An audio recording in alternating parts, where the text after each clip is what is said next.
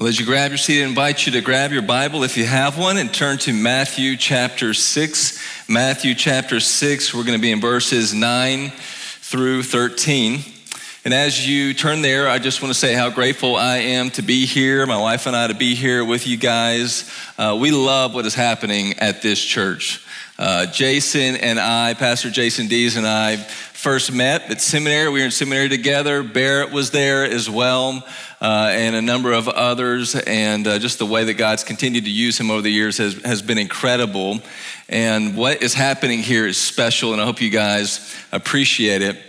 But from Nashville, Tennessee, we've got a lot of admiration, and we're cheering hard for what's happening down here. Matthew chapter 6, this is Jesus talking in the midst of the Sermon on the Mount.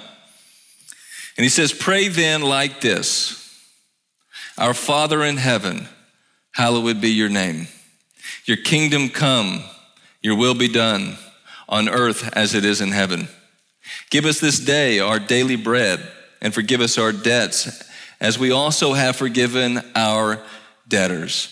And lead us not into temptation, but deliver us from evil." May God bless the reading of his word. Well, it's an honor to be here tonight to talk about prayer and knowing the will of God. I'm so excited to talk about the topic that nobody else on your staff wanted to talk about. They not only didn't want to talk about it, they said they're going to leave the premises totally, go on a retreat so that I could be up here. So excited to be up here talking about prayer. My guess is most of you, when you think about prayer, it's not on the top 5 list of things that you're like, man, Tuesday in Atlanta, are you going to hear about prayer tonight? For most of my Christian life, prayer was the last thing on the list. Now, I knew passages like 1 Thessalonians 5:17, pray without ceasing.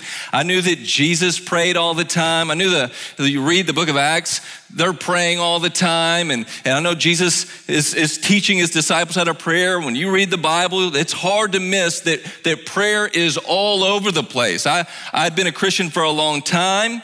I'd gone to seminary. I was pastoring a church. I had a PhD. I did not have much of a prayer life, and it didn't really bother me that much.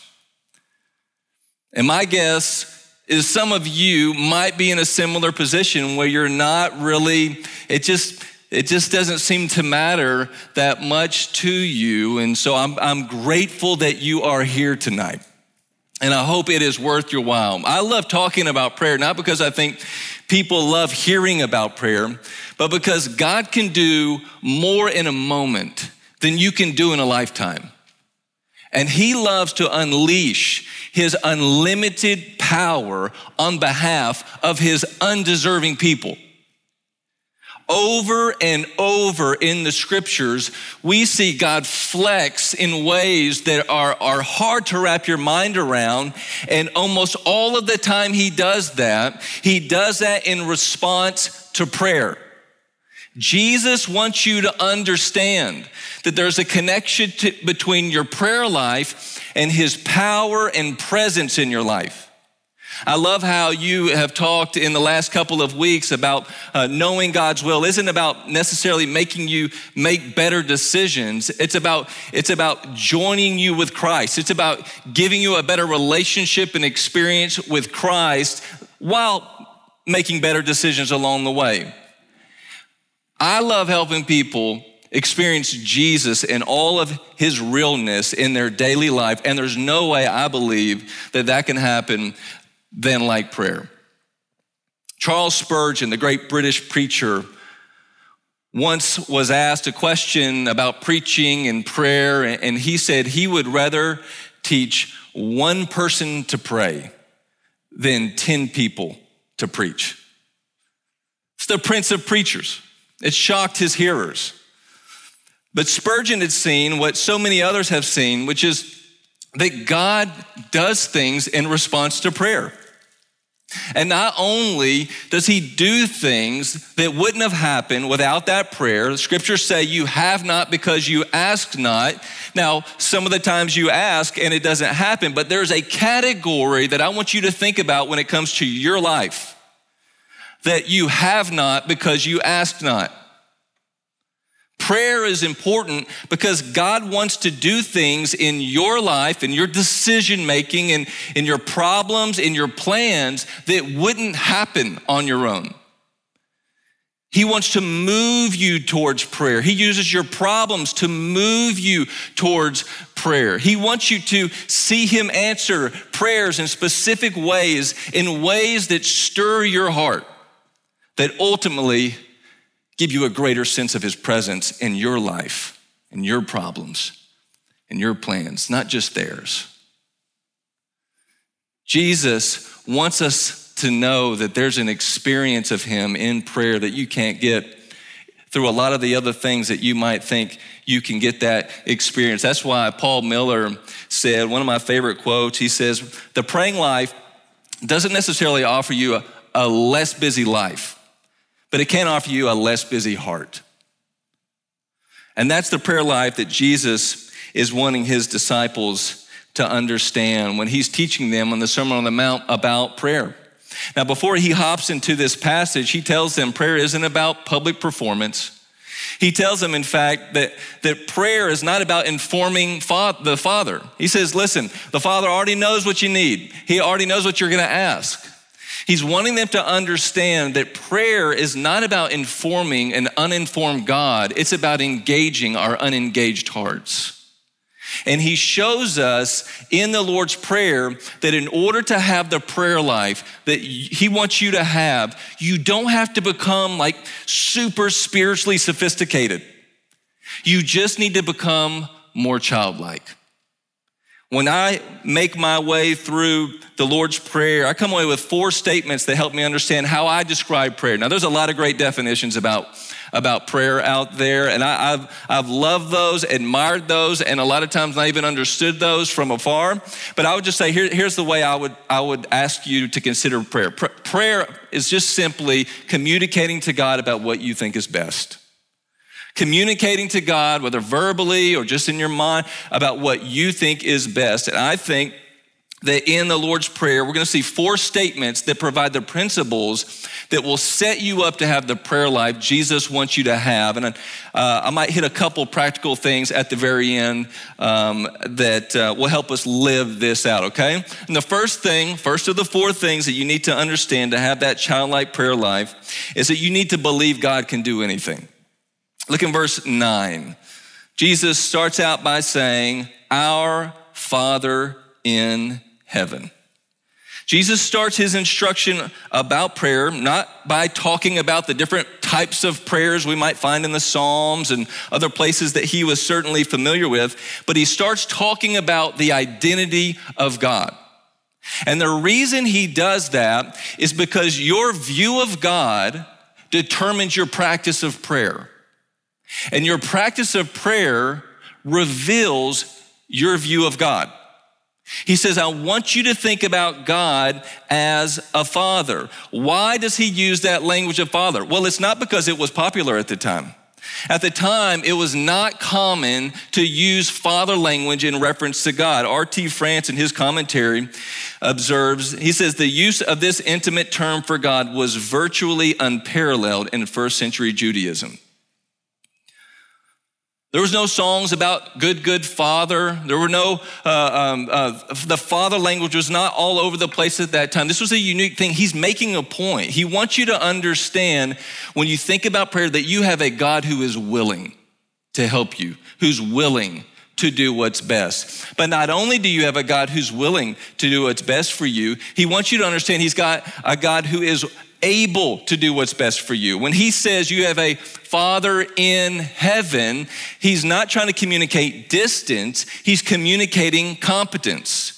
He's communicating to his disciples that when they pray, they're praying to the Psalm 115:3 God, who it was said, our God is in the heavens, he does whatever he pleases. His power is unmatched. Egypt can't stop him. Babylon can't stop him. He wants to lift their view of God in order for them to have the prayer life that they need to have. He wants them to think about God like a kid thinks about his parents at that stage where they think that their parents can do anything. You maybe ever in your life or had that experience? It usually doesn't last very long. I'll never forget, we've got 3 kids. We've got, now they're 15, 13, and 11. But years ago, our oldest, Josiah, we were coming back from what could be loosely defined as baseball. And he was unusually quiet, which was really great.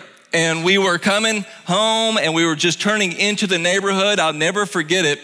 And he just kind of was laid back and he had a smile on his face. And he said, "Dad, you threw the ball all the way from first base to third base in the air." And it's like from here to here, right? It's like that stage. And I was like, "Yeah?"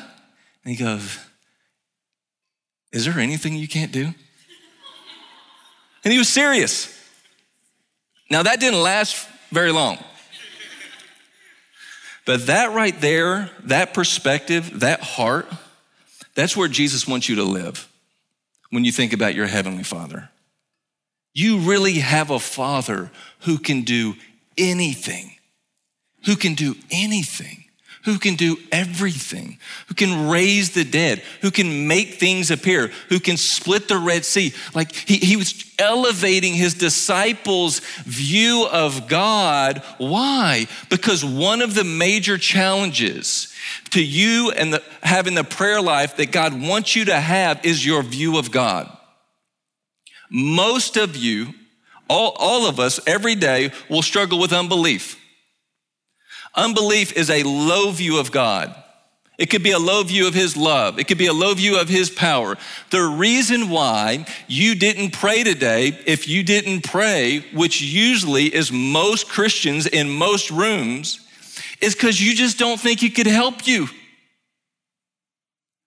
And for so long in my life, I was so complicating and overcomplicating the prayer thing. And it's like, yeah, the reason why we don't ask him to help us is because we don't think he can help us. It's that simple. We call the cable company and we're pretty sure they're not gonna help us. The reason why we don't appeal to God, that we don't set aside time before God in the morning or throughout the day is because we just don't think he'll help us, that he really will make any difference. You see how that, at a heart level, at a practical level, is saying, your God's not very big. If you're gonna have the kind of prayer life Jesus wants you to have, you have to understand, he wants to elevate your view of God. Paul Miller, in one of my favorite books on prayer, A Praying Life, said, oddly enough, many people struggle to learn how to pray because they're focusing on praying, not on God. What's your prayer life say about your God? If you're gonna have the kind of prayer life that Jesus wants you to have, you need to believe he can do anything. But if Jesus doesn't want to just change our view of God, he wants us to think about our own identity. If we have a Father who is in heaven, who will help us with anything and everything, things like daily bread, that means we're at the stage of childhood where we need help with things like our daily bread. This would have been a shot to the pride of the people listening there on the side of that hill in the Sea of Galilee. And it's intentional because pride doesn't pray. Pride doesn't pray. Pride thinks, today I'll be more productive as I try to carry out my plans, as I try to solve my problems, if I just get to work, rather than involve this God of the Bible. One of the big questions that you'll hear every once in a while is, hey, do you struggle with pride? Like, yeah, but it's kind of this elusive thing. The number one area that you can kind of get a feel for how you're doing in your battle against pride is your prayer life. Because pride doesn't pray. It doesn't think it needs to ask for help. Jesus wants them to understand that they need to embrace their childlike identity. They need to believe God can do anything, and then they need to embrace their childlike identity at that very dependent age. He's taking a shot at their pride. J.I. Packer, in his book, Knowing God, said, if you want to judge how well a person understands Christianity, find out how much he makes of the thought of being God's child and having God as his father. If this is not the thought that prompts and controls his worship and prayers and his whole outlook on life, it means that he does not understand Christianity very well at all. Does your prayer life show that you've embraced your childlike identity? Most of us, it's a challenging word, but here's the great thing about embracing your childlike identity. It doesn't just mean you're dependent because you're at the stage where you need help with things like daily bread, like Jesus teaches us here in this passage. It also means you can be bold. No one is bold towards parents like kids. My guess this is true of all of you. It's certainly true of all of our kids. That at some point in their childhood, they busted in the door in our bedroom in the middle of the night, woke us up for whatever it was, right? Anybody ever do that? Everybody remember doing something like that? I've never met any kid, I've never met any parent who has kids who ever had a kid do that and be like, I'm so sorry. I know you've had a long day. And I know it's Saturday night, Dad, and you're preaching tomorrow, but I can't find my night-night. Never happened. You know what they do? They either bust open, right? That door it just wakes you up, kind of thing, or you just get the breath like right there, right? And when they're sick, it's even better. I'll never forget. They just roll in there and they're like, I can't find my night-night. You're like, oh, okay. And let's just say I went in there, which I may have been pretending to be asleep, but like we go in and there it is, right on the bed, right next to where they were. Right? They couldn't do this.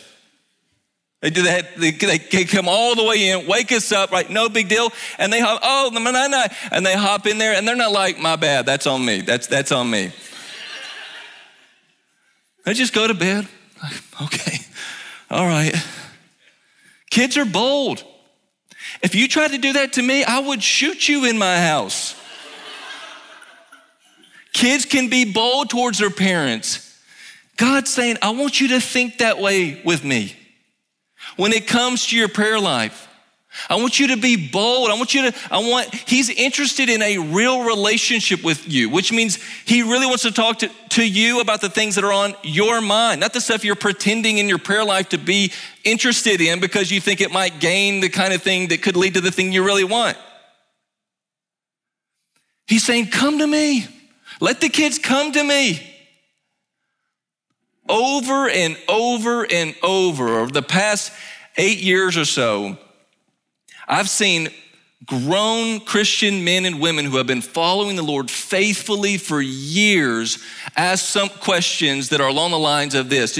Like, do you think I can ask God about this? Yeah. What about, I'm trying to decide on a job thing. Like, yeah. Like, what kind of parent would you think I would, if I was like, listen, my kids rolled up here, we were a part of this church, and you see them interacting, and they ask me a question like, I don't want to talk to you about anything but church, the Bible, and evangelism. You'd think not much of a great dad over here. And I'm nothing compared to your Heavenly Father. He wants to talk to you about everything. He never gets like human parents can get with their kids, which is just kind of like, I just need a break. He never needs a break from you. He's not tired of hearing it the 5,000th time. Jesus says, listen, you want to have the prayer life that I want you to have? You don't need to get more spiritually sophisticated. You need to become more childlike. Where you have a God who can do everything, who can control bosses, who determine pay grades, who are in charge of things that you're worried about, who can control rooms, where people might be talking about you or where disappointment might come, who can orchestrate relationships so that you marry a person at just the right time, who can do anything. And he wants you to be a kid who can just come to him and talk to him about everything. Jesus starts his teaching on prayer by elevating their view of God and by lowering their view of themselves. It's the complete opposite of what we're naturally prone to do. When you wake up in the morning, you've got a high view of yourself typically and a low view of God. Jesus gives you a daily prayer to flip that. This is where prayer starts or stops for you, whether you realize it or not. Your prayer life reveals your belief about who God is and who you are. But of course, Jesus doesn't stop there. We see him in verses 9 through 13 show them that they need to specify their requests. Specify their requests. He says famously, hallowed be your name be holy. Your kingdom come, your will be done on earth as it is in heaven. Give us this day our daily bread, a provision prayer. Forgive us our debts as we also have forgiven our debtors. This is speaking to relational realities. And lead us not into temptation, but deliver us from evil. So here Jesus provides at least 6 different specific things that he wants us to pray, that each actually are a reminder of our calling each day. They're storylines that are meant to make up our story. He tells us that we need to pray for God's name to be hallowed, for his character to be treated the way it should be treated in our hearts, in our city, in our church, in our workplace, in our school, in our apartment complex, that we're praying heaven would come to earth, that his kingdom would come, his will would be done. We're praying for bread and provision. We're praying for relational realities and for help in the midst of this spiritual war that we are finding ourselves in. And oftentimes we read these things and we think, well, we should just repeat these things. And it's totally fine to repeat those things. But it's important to remember at the very beginning, Jesus says, pray like this. It's totally fine to repeat these things. But what he's doing here is he's providing them, I think, at least 3 specific prayer pathways that you can use once you get past the low view of God and high view of yourself problem. The first thing is that if you want to have the prayer life that Jesus wants you to have, you need to pray your Bible. You need to pray your Bible. How do you know when God's name has been hallowed? The Bible tells us. How do you know when his kingdom has come in your heart and other people's hearts in this area, in your church, in your family or whatever? The Bible tells us what it looks like for the kingdom to come and what it looks like for darkness to be there. He's showing us here that we need to pray his word. We need to pray the Bible, which means we don't just read, be holy as I'm holy, and then go try to be holy as best we can. We add one more step. God, help me be holy. Your whole Bible that you have there is a prayer list. So I don't know what to pray. Whatever you read. The Psalms are filled with prayers that you can pray. I mean, over and over in my own life, I'm usually always got a foot in the Psalms, and I'll come across something and be like, that's my prayer, and I'll just pray that over and over. He wants you to pray your Bible, not just the prayers in the Bible.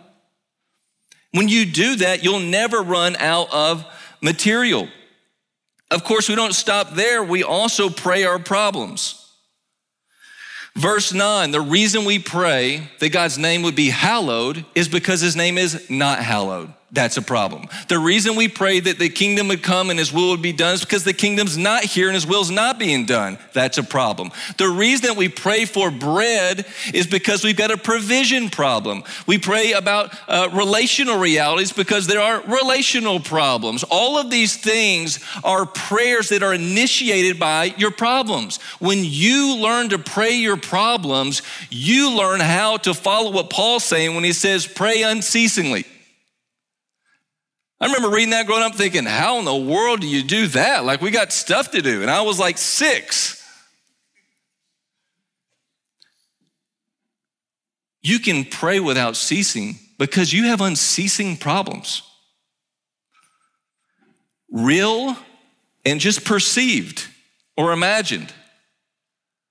All day long, I'm thinking of things and problems as a leader of a church and just in life and all the different things. And when you have those, you just pray those on-the-go things like Nehemiah in different places in the scriptures where they were confronted with something, they prayed that problem.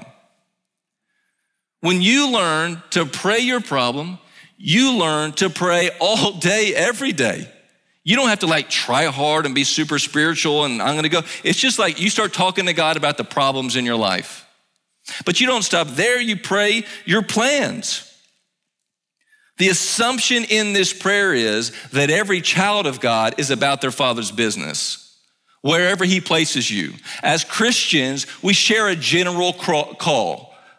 Like all of us are called to be holy, not just some of us. But we all have particular callings that are a part of that general calling where we carry out those things that we share. Some of us are called to be pastors. Some of us are called to be doctors. Some of us will be called any number of things. The assumption is that wherever you are, you're advancing the kingdom. He's gonna say in a few verses, seek first the kingdom of God. He's saying the reason you exist, that he has breath in your lungs, is so that you would advance the kingdom. And that you're praying for God's help to do that. When he talks about daily bread, bread didn't just appear back then. They didn't just run over to Publix. That was like a 3 to 5 hour process. There's someone in that room when they're praying for daily bread who's like, I'm the one doing it. They're praying their plans. You think about Stephen Covey's roles to goals. Just turn them into roles to prayer goals. What is the outcome you want to see? Jesus provides here 3 different pathways that can help you have that daily prayer life that he wants you to have. We pray our Bibles, we pray our problems, we pray our plans. He's wanting them to get specific when they do. And this is so important.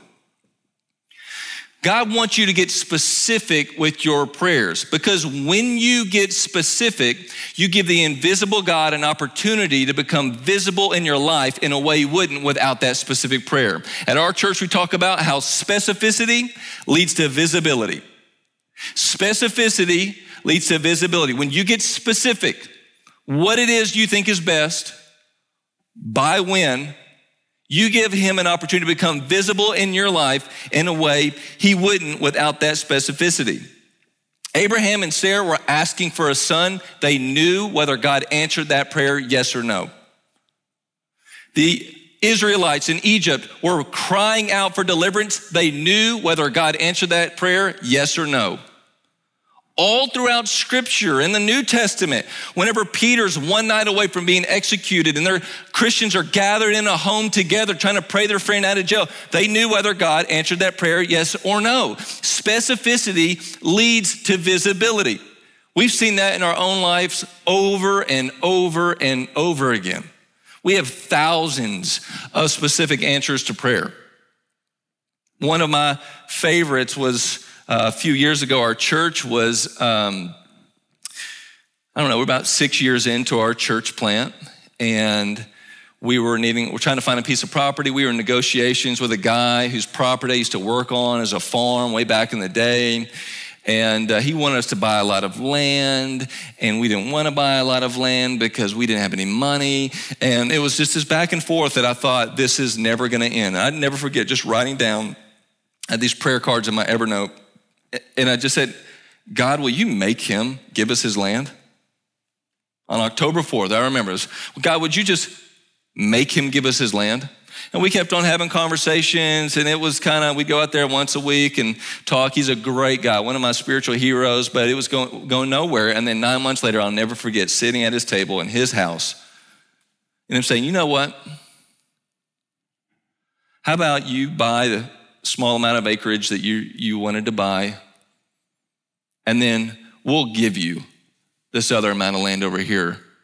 That way we're not worried about you getting landlocked. So we bought 7.6 acres, and he gave us 23.3 acres in one of the richest counties in America. Now, that would have been an awesome moment without praying. But the fact that I've been praying that imperfectly, but somewhat consistently for the past 9 months, when that kind of thing happens, the answer to the prayer really doesn't even matter. You're just like, God's here. He really does care. He really does help with my problems and my plans. It was a sentence fragment. It doesn't take great prayers to see great things happen. It just takes a great God. And of course, we've seen this over and over in our church's life, but I know what you're thinking, oh yeah, he probably answers church prayer requests a little bit better than the ones that I'm going through. Not true. We've seen people who have prayed, God, we can't really afford a vacation this year. Could you just make one appear and by maybe the end of next week? And some crazy things happen and they got what they prayed for. And again, in that moment, it's not like, oh, is this like some genie thing? No, like it's from a sincere place of we're in a tough place financially, you're praying this thing, and it happens, and they're like, it's the sense of like, God's here. Like he still wants to do things in the 21st century in Atlanta. He still wants to do things in people's lives like you. And he knows what you've done. That's why he sent his son to die for you. He wants you to get specific. And it doesn't always have to be this really great specific thing. I'll never forget one of my family that was in our church. This is a good old boy. When this guy talks, it makes me sound like I'm from Boston. He started a bunch of businesses over the years. Good businessman, just sounds like he is from the middle of nowhere, Tennessee. And he was in one of those things when you start a business, sometimes some of you have done this, know like what you make, you put back into the business, right? And you're trying to get that thing going. And it was taking longer than they thought, got a lot of kids, and there's a lot of other things. And so he sold his truck to make ends meet. His wife was driving him to work. First world problem, but still an issue. And in the middle of one of our months where we'd encourage people to make a top 10 prayer list, top 10 prayers that you're gonna pray together as a family or individually this year, he put on there, I'm praying for a truck. God, I want you to give me a truck. Not too long after that, our neighbors, we're about 4 houses down from him, moved back to California, but they're just gonna be there a couple years. This dude has like the biggest, baddest truck you've ever seen. He says, and he went over to this guy, I had no idea he was praying this. He said, hey, will you drive my truck for the next couple of years? Here's the deal. You mow my grass while I'm gone, you can drive this truck. It's like an $80,000 truck. My friend said yes. He went home, and one of the toughest guys I know wept like a baby before his kids. Not so much about the truck. It's about the fact that God was there in his house, providing something like a truck. And those kinds of moments happen not because he's perfect or I'm perfect or anybody's. It's because we have a great God. And he loves to delight his children. Most people, though, don't pray specifically. They don't say, God, I would love to have this by this. And it may not be a thing. It could be, could you give me wisdom on whether or not to move forward with this guy or girl that I'm dating, or should we end this? A lot of times it's God, I don't even know what to ask, but could you show me by the end of the week how to start praying about this? Over and over throughout the years, God, would you encourage me in some unexpected way by the end of the day? It's amazing how many times I'll just get a text message from someone I've never heard. God, would you show me which job to take? Should I stay here? Will you just give me a sense that I'm on the right track by the end of the month? I mean, it's just, when you do that, we'll talk here in just a second. Most of the time, most of my prayer requests do not happen. And we're going to talk about that here in just a second. But when they do, man, there's nothing like it. And it's not even about the thing. It's about having a sense of God's presence in your problems, in your plans. Most people, sadly, aren't specific in their prayers. They struggle from what I call the vague prayer syndrome. You know what the vague prayer syndrome is? Lord, be with us today. Guess what? He is. And that's okay to pray that. But nobody ever had that childlike faith stirred in them when by someone saying, you'll never believe this. This morning, we woke up, we were kind of halfway asleep, but we're at the church, like this small group thing, so we figured someone should pray, and they said, Lord, be with us today. And he was. No one's like, oh, wait, say that again? Fake prayer syndrome. Lord, bless this food. Amen. He blessed it. Right? No one gets stirred by that. It's okay to pray that. I did this one time in a sermon, went out to eat with my family, and that's what I prayed. I wasn't even thinking. My kids are like, fake prayer syndrome. It's okay. Just don't let that be all you do. Get specific. Write it down. Does he always answer the prayers? No. So what do you do with those unanswered prayers? Last statement. Trust God to do what's best with your request. Trust God to do what's best with your request. How should our prayer end? Well, Jesus ends abruptly there. He doesn't say in Jesus' name. And I don't think we want to say he made a mistake here. But I think the important thing to understand that he's emphasized, it's not about the wording, it's about the posture. It's not about the order, it's about the elements. When you understand who you're talking to in prayer, it enables you to walk out of that prayer without the burden you brought into it. Several years ago, I came home from a long day of work and I had the mail, I was in the kitchen and I was kind of playing around with it, you know, and I heard in the next room, someone go, ow, I'm telling. And so I hear the march to justice, right? You just hear the stomping.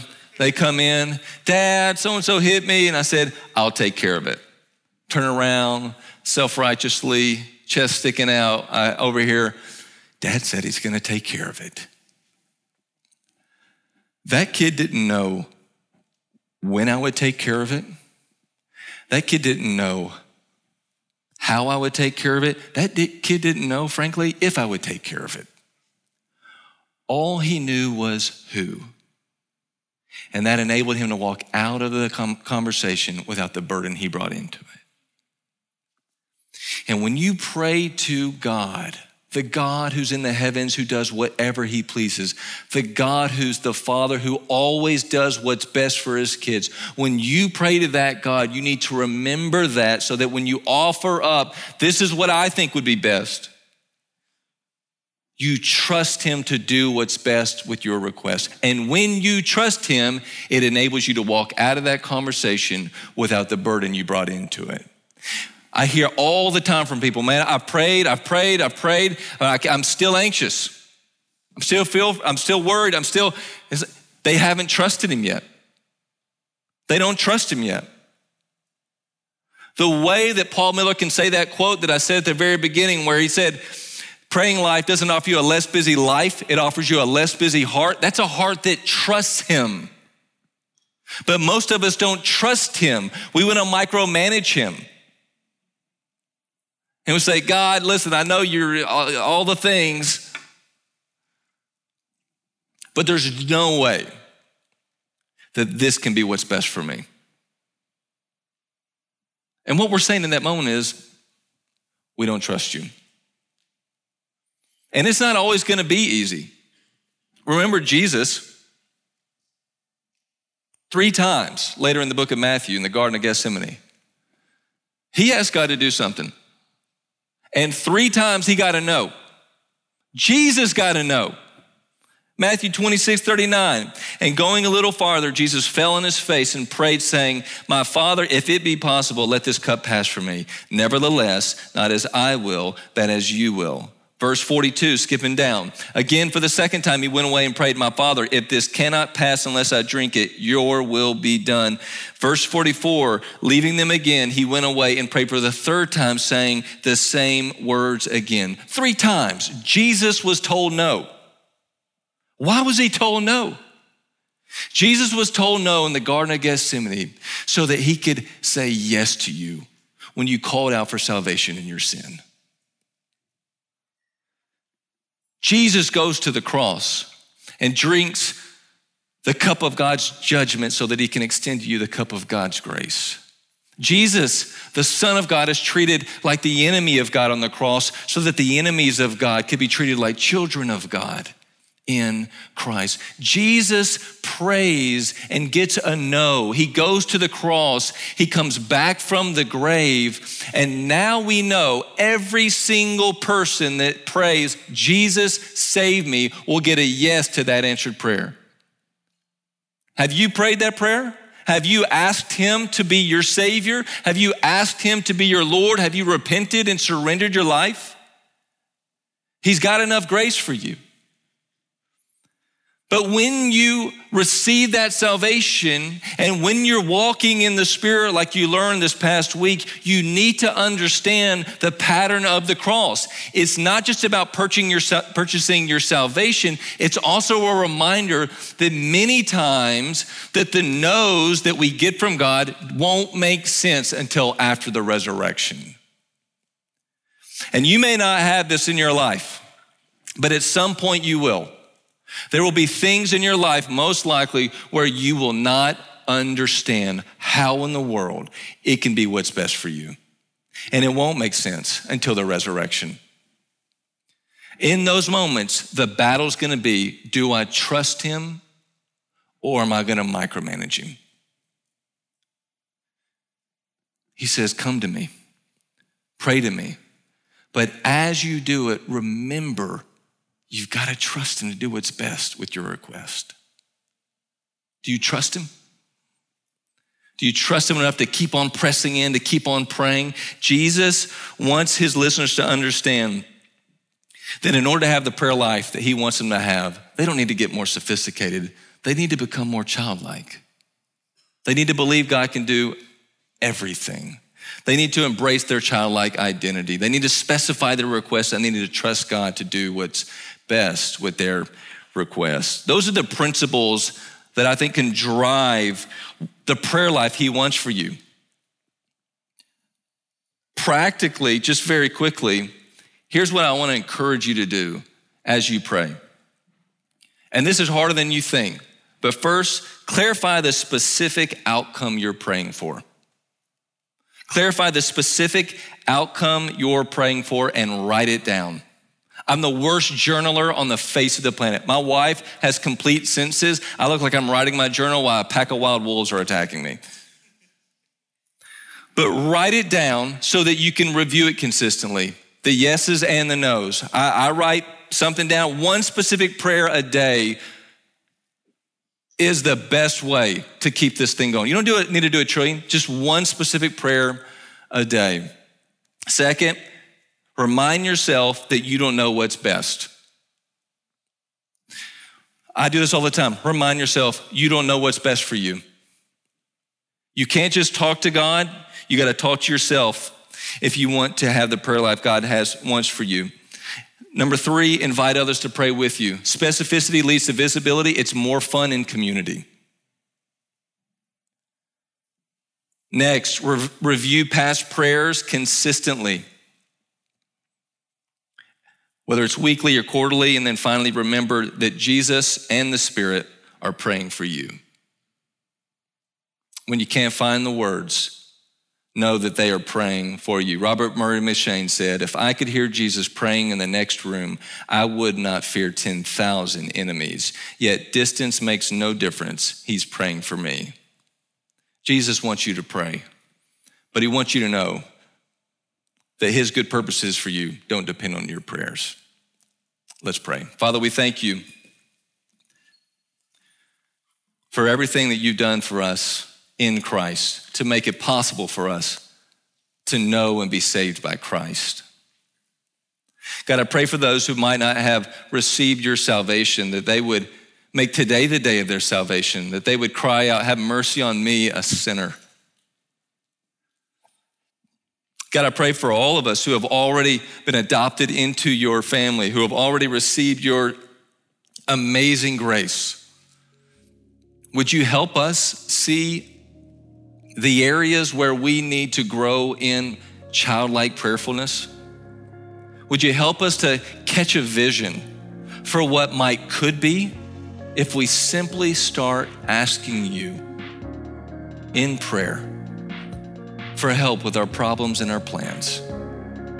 Would you enable people to start writing prayers? Would you answer a specific prayer for every person that prays specifically in this next week?